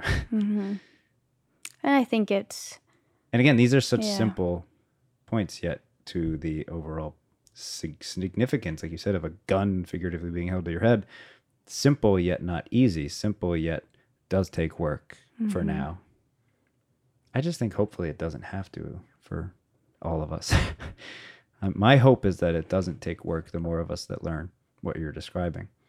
Well, I think that's why it takes so much work, because living intentionally is not natural to us. Or it The maybe norm, is. not the You know, it is norm. natural once you let it, but there's so much conditioning and layers of that that you need to peel back and question. And I don't think most people even know what to question, or that they're not living intentionally. I mean, the signs are there with anxiety and depression and all of that, but yeah, I don't think people are too busy to. Yeah, and that's why you can be such a powerful person, because you've, like, everybody shuts up when it's like I have breast cancer or I'm a cancer survivor. I was like, oh wait, I should shut the fuck up and listen to this person. Like your street cred just goes way the fuck up. And that's what's so cool about you sharing everything you're sharing, is like, yeah. And you don't have to hopefully go through something that severe. Like if you just let yourself listen, if you just tune in and listen, and that's why, yeah, you're learning something that I imagine going to be teaching. That's probably, again, we talked about your upcoming, it's almost a month away. Yeah. Endeavors. It's not the only piece of the puzzle, but generally speaking, this all looks like you're learning. Of course, I'm not trying to oversimplify anything. It's just there's so much you're obviously learning, and it seems like you're reveling. That's not the right word. You're noticing that there's obviously value in it that you could teach. And these are the steps you're taking. And it's interesting. I mean, I know you're talking about that I'm going to IIN. go to Institute of Integrative Nutrition. And my main reason for wanting to do it, which is funny because I actually considered doing it right out of college, but I thought, who would listen to me? But now I feel like, shut up, I have stuff to say. And I wanted to do the program to just continue learning how to heal my own body. But now, who knows, maybe I'll use it to help others as well. So we'll see. Exactly. Exactly.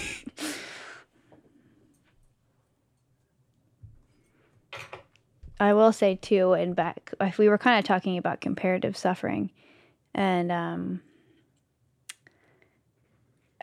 loneliness, and I think some people think, well, I didn't want to bother you with that, which really annoys me, because just because my trauma is viewed as extreme or large doesn't mean I can't show up for you in your trauma, or that anything that I'm going through takes away from what someone else is going through. Like, there's room for both. It's that and conversation.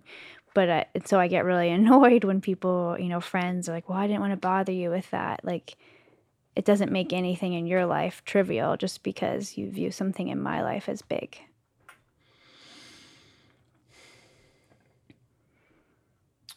Yeah. Assumptions tend to not be worth they it. suck. Yeah. Huh. And obviously then again you empathize with it, because there's a consideration element that's there too. It's not just part of that as well is not taking it personally. Those 4 agreements are valuable for a reason. Huh. By the way, that was me just making sure that the person who's going to be coming in doesn't interrupt us. Oh. Which seemed valuable, even though it could be funny. What do you think IIN will... Yeah, what do you expect to get out of it? There's an expectation, I hope. This is a potentially legitimate one. It's very simple. Just to learn how to, I want to know that I came at this from every single angle. And I'm determined to heal. And so why wouldn't I go to school for that and learn? I mean, I'm learning and teaching myself. It happened kind of naturally that I was like, I feel like this is something I should do because I feel like I already know a lot of probably what the curriculum is going to teach just from self-teaching. So yeah, just a new avenue and perspective on healing probably. It'll probably just be about fantastic fungi. Which we have yet to watch. But I do eat a lot of mushrooms now. Well, I do know Dr. Weil was relevant to IIN at some point. And he's a minor character in Fantastic Fungi. And in childhood, because Dad used to Oh my gosh. have his yes. books, and I always thought did. he was weird for having his books, which was probably my conditioning even back then kicking in. But Yeah, let's talk about how much of a brat you were. Let's talk about how much of a bossy cow you were. I think we're about there in this conversation. We've gotten through enough of the bullshit. Now let's get into how much of a bossy little shit you were as a kid. They say I was bossy. I had to be bossy. Youngest of two brothers. We're ready for part 2. Now the real nitty gritty family stuff comes out. Mostly kidding, but it could be funny. Remember when I used to sleep on the ground? That was fun, right? What do you mean? Seriously? At Christmas? No, I used to sleep outside. Oh, yeah, in the tent. Yeah. Not even with the tent sometimes. Yeah. Yeah. And see, thought Dad's Dr. Weil was tough. Remember that? That was tough I know. time in our household. And in our relationship. Yes, very. Yeah. Well, I learned a lot, though. I learned a lot of important things. Yeah, I think our whole family did. Right. Oh, yes. Well, what do you mean? I might have meant something different. Oh. What did you mean? What did you mean? I meant in that context of those years when I was very odd and unrelatable. I learned a lot. Oh, well, yeah, of course you did.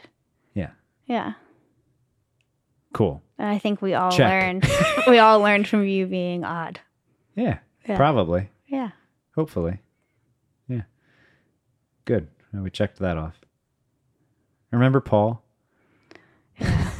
Hope he's all right in there. I hope he showered. The sweaty monster. He's very sweaty. He has sweat problems. I should have asked him to take the bird over. I'm still going to have to do that at some point. Oh, he wouldn't. I don't think he'd be happy with that job. I'm glad I didn't ask. It's not far, but yeah, it would take effort. So,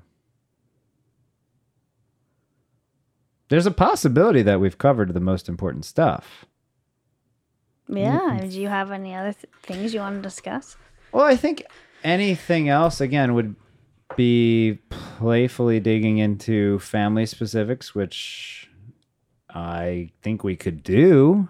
We don't have to. I think we've got a lot in terms of what we've gone into thus far. But then the temptation with me is also to, like, the other option is to like connect things on a larger scale and like the global scale and talk about things that are less personal. But I'm not sure that's really necessary or even fitting for this. Can if you want. I mean, a lot of our memories from childhood, my memories, you say are incorrect. So I don't know if we want to go there. I'm only aware of the one. What are the others? Anytime I say something, you're like, that's ridiculous. That didn't happen. Yeah. And it doesn't help my case for the one you're talking about that Steph's my witness because she can't remember It does not what help. she ate for breakfast. It does so not help your case. no.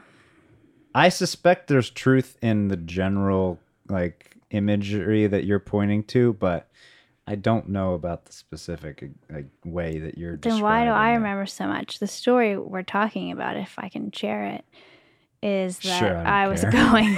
Steph and I. How old were we? I was probably 11, It so was like- you it were was probably like 2 years ago, right? 14. Yeah, It probably. was like 5 years ago. Yeah, I was running through the sprinkler in mom and dad's backyard 5 years ago. With Steph, my best friend since I was 6, who still is my best friend. And Just saw her on Saturday. yeah, she was just here. And we were running through the sprinkler, and Colin peed in a bucket and dumped it on my head. And he denies that this happened. And Steph is my only witness, and she can't remember shit. So Yeah, she's not a good witness. she's not a good witness. So he said, she said, but it happened. My guess is the truth there is that I probably either peed in the bucket and threatened to pour it on your hair or chased you with it, or I jokingly did it and didn't actually pee in it and you thought it was. I don't know. Either way, this particular trauma has been emblazed into your psyche such that how has that affected you in your adult life so far? It's You have a fear of buckets? probably why I got cancer. I was all tempted your to make fault. that joke because it's sort of obvious, but I was like, well, gosh, that's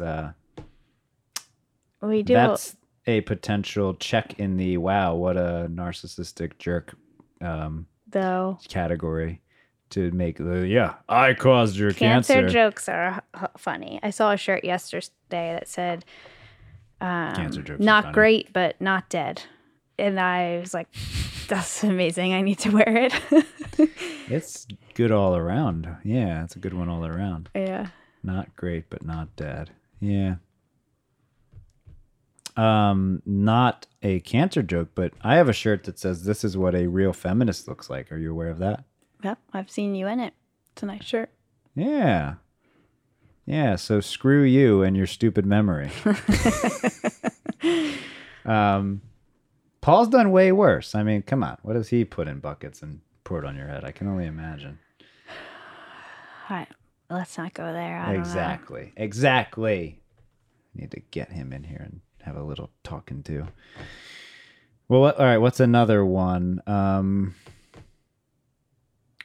Why do we remember the Bossy Cow stuff? And it's odd because I always think of Brett Bordelme. We should probably change that name. I always think of that relevant person. And Paul in the same kind of childhood way. Like, there's a similar, they have similar facial features in my memory.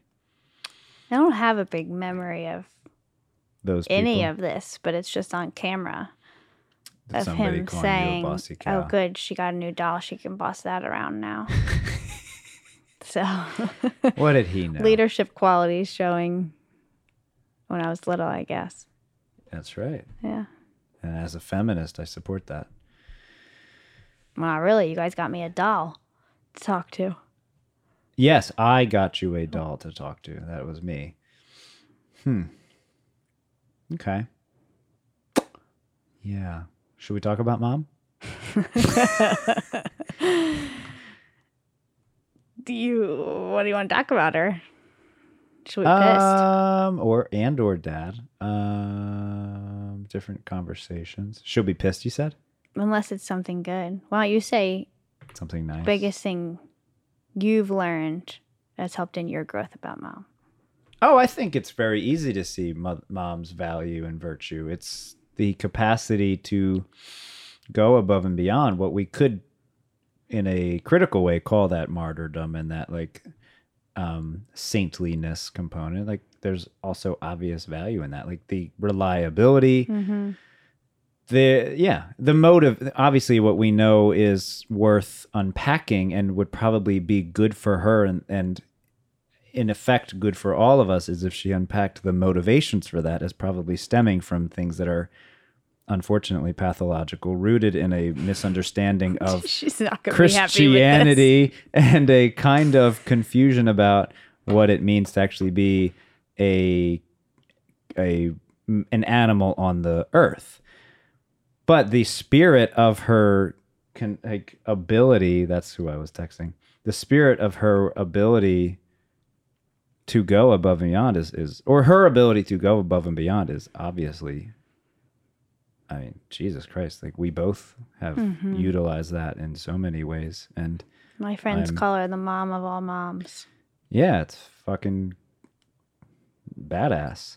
She's going to go, what? To what you just said. But Yeah, because it didn't necessarily. Do I really think she's going to understand that? No. Do I care? No.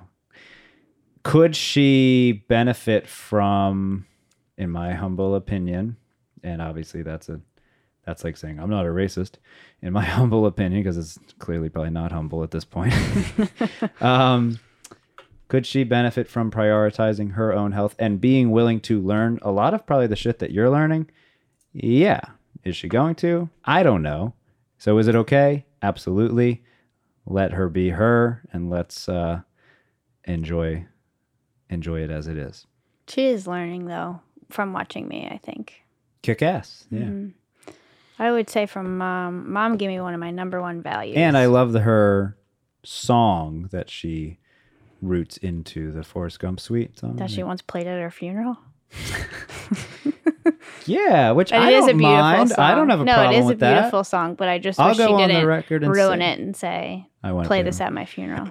Well, I'll go on the record and say, assuming that she isn't immortal, we will do that.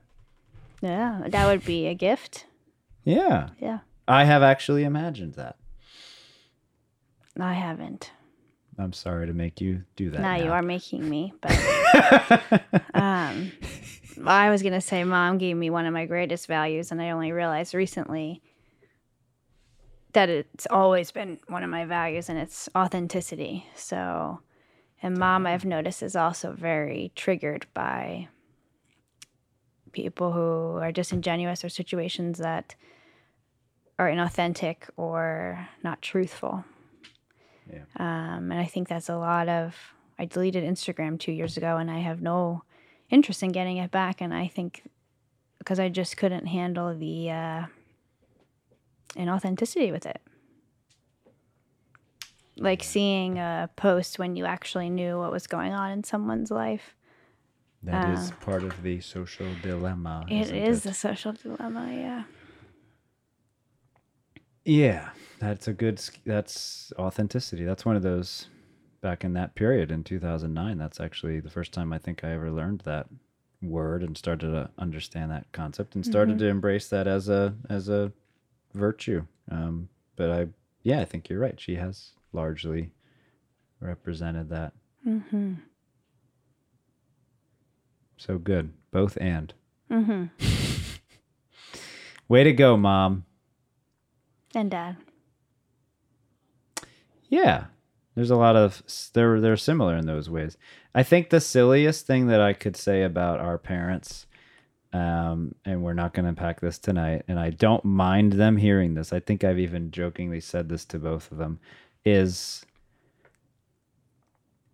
and it's weird. I know it's weird, and I know that I've explored it enough for myself that I can say it with without any sense of like it's neither to condemn nor to condone. It's just like this like purely just silly perspective. Mm-hmm. It's like having been raised by a monk and a nun. You always say this. They're not going to like that either. Well, You're going to be unpacking it with them if they listen to this. yeah, I hope they do. And if they've listened this far, then I'm happy All right. about that. Next episode, the monk and the nun. Well, come on. Dad basically said, and I'm actually hesitant to say basically because I think it's almost literally. I think he may have literally said it, that my only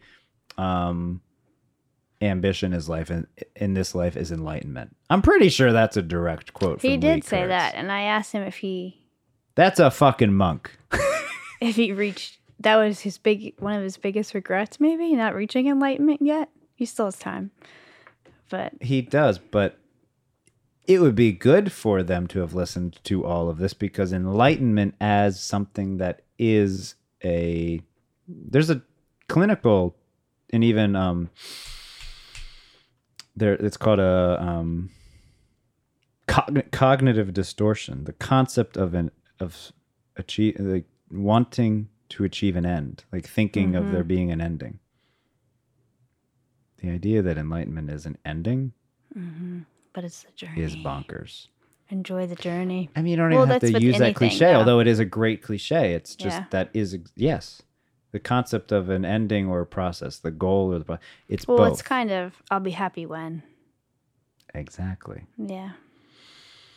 Exactly. And if you can't be happy now, just yourself, you never will be. Right. And therefore, again, like, yeah, sure, embrace Buddhism, but understand that this thing called nirvana is also just a metaphor. Mm-hmm. And many people have the best thing maybe the only quote unquote Buddhist concept that I think I ever really reflect back to people, two things. Obviously, I studied a lot, so I do have some qualifications. And I Robert Thurman, when I was in school, said that that Hermann Hesse, who wrote Siddhartha, was the one that got the whole thing right. And this isn't from Hesse, but it certainly fits in that the story is, well, what did the Buddha do before enlightenment? The thing is that people say he chopped wood and carried water. What did the Buddha do after enlightenment? He chopped wood and carried water. Yeah. He didn't dissolve into just like space particles or Yeah, or just some nothing nothing bothered him anymore. Yes, Yeah. exactly. It's not that. It's not that at all. Yeah. I call it the California mindset. Thinking I'll be happy when. I see it everywhere. Mm-hmm. I don't think it's unique to Buddha. It's not unique to anything at this point. It's one of our shared cultural confusions. Definitely. And that is why there's a list of them, 16 cognitive distortions. That one's called Heaven's Reward Syndrome. Oh, like be a martyr on earth. That's one aspect of it. That's one way it can show up. Uh-huh. Yeah, working towards that ending. Just literally just believing in the fucking thing. Mm-hmm.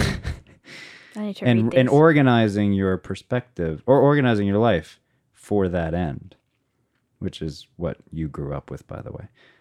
Yes. Yeah, no, the again, the neurological component, and again, that's not necessarily wrong. It's not to say it's right or wrong. It's not to say that it's good or bad. It's not about that at all. It's just recognizing these are concepts which the validity to which and the significance of which is worth you better understand it fully before you just eat it. Yeah. Anyway, was that enough about mom and dad? I think so. I think Mom will still be mad, but we love you. She'll get over it. I've done worse. Yeah. We both have. No, just me. What have you done? Bad? Not much. Well, given them... Oh, I mean, what I'm putting them through now, but I'm just intentionally, so... Yeah, I don't think you. Well, I don't think anybody does anything intentionally. Well, that's not true. No, but that's not true. That's definitely not true. That's definitely not true. But you could say that there's. I think what you're. That's a really nice. I don't know. Did we ever talk about nonviolent communication? Anytime somebody says empathy, I think of that. Did we ever talk about that? I don't know. Well, I think it's a great, again, there's so many great tools, and every tool has a particular context. Like, that's why we joke about tool belts and why you need more than a hammer, and that's why Paul has many different tools in the shop, et cetera, et cetera. Why I have many different tools in the dojo over there. Mm-hmm. Why we have more than just the capacity to breathe. Anyway, I think recognizing that everybody's probably trying to get something that they need is a good tool. So, unfortunately, does that attempt to get something that they need not off? Does it sometimes play out in a really unfortunate way? Yeah, it does. Mm-hmm. That's a good way to look at it.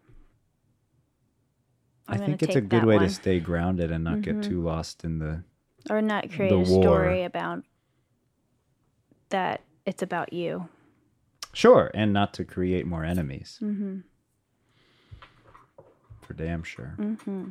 Don't think we need more enemies in our lives.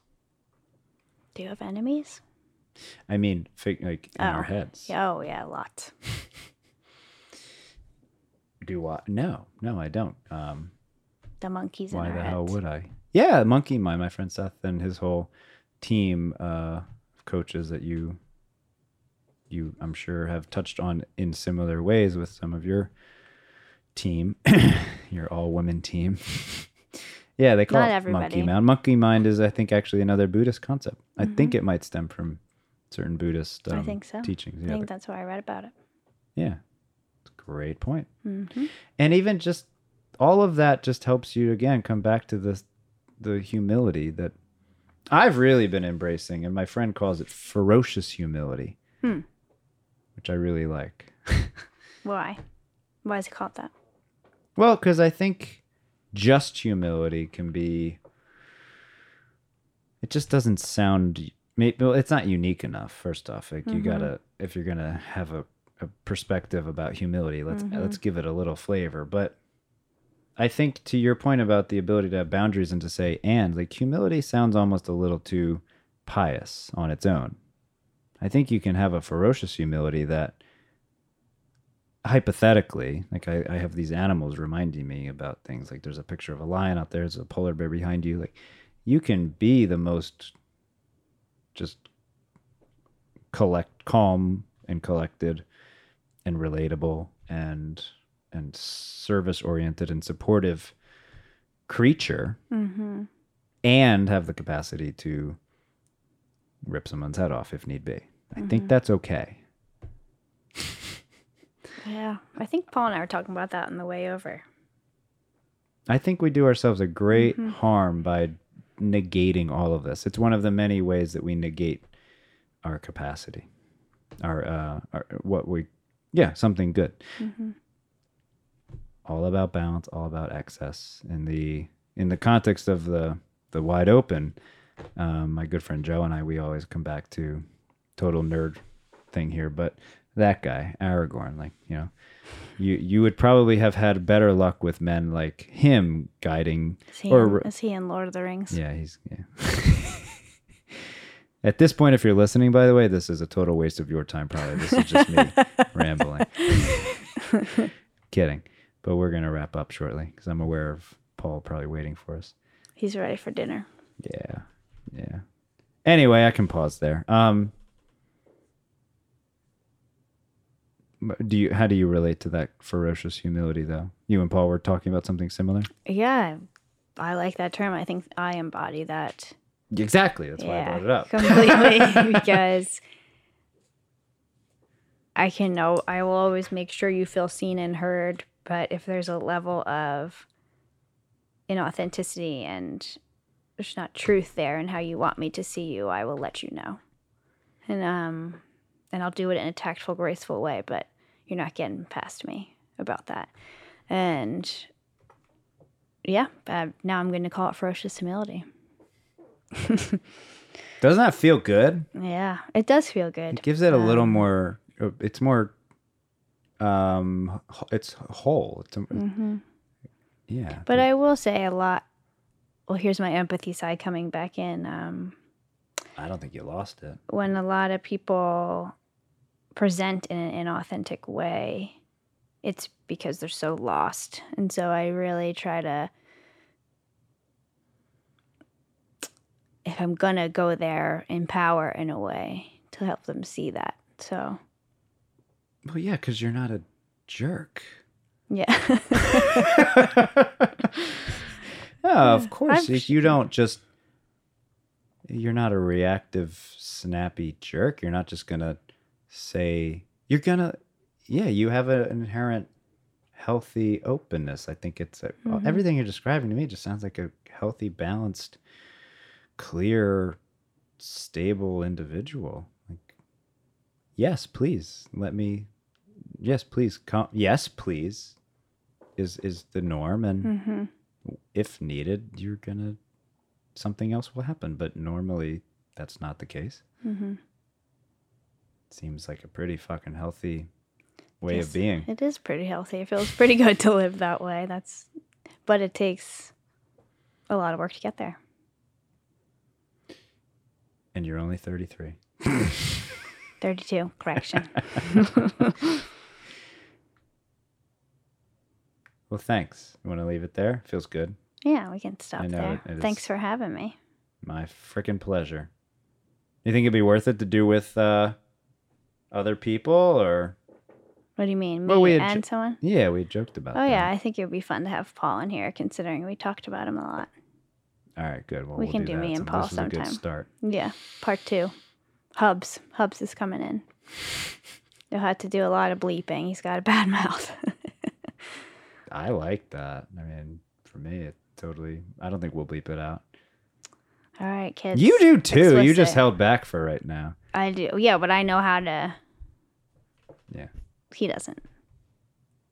Well, that's why we're gonna work on him. Yeah, he needs some work. He doesn't care to be worked on. I'm kidding. Maybe, mostly. Love you, Paul. Bye. Bye. Okay, there she is. We'll put in a little bit more about how to reach out to her, how to connect with her, and at the very least, go read her blog and keep up with her website there. But I think you're going to be seeing a lot more about what Shaylin Mental has to offer and is able to teach. And I hope you feel inspired and welcomed in terms of the awareness, welcomed in terms of being aware that you can allow yourself to just ask what is there to learn no matter what the fuck is going on. What is there to be learning here? So, with a bit of appropriate pride and generally just admiration, thank you again to my sister, Shaylin, and I will see you all soon. Thank you. Be well.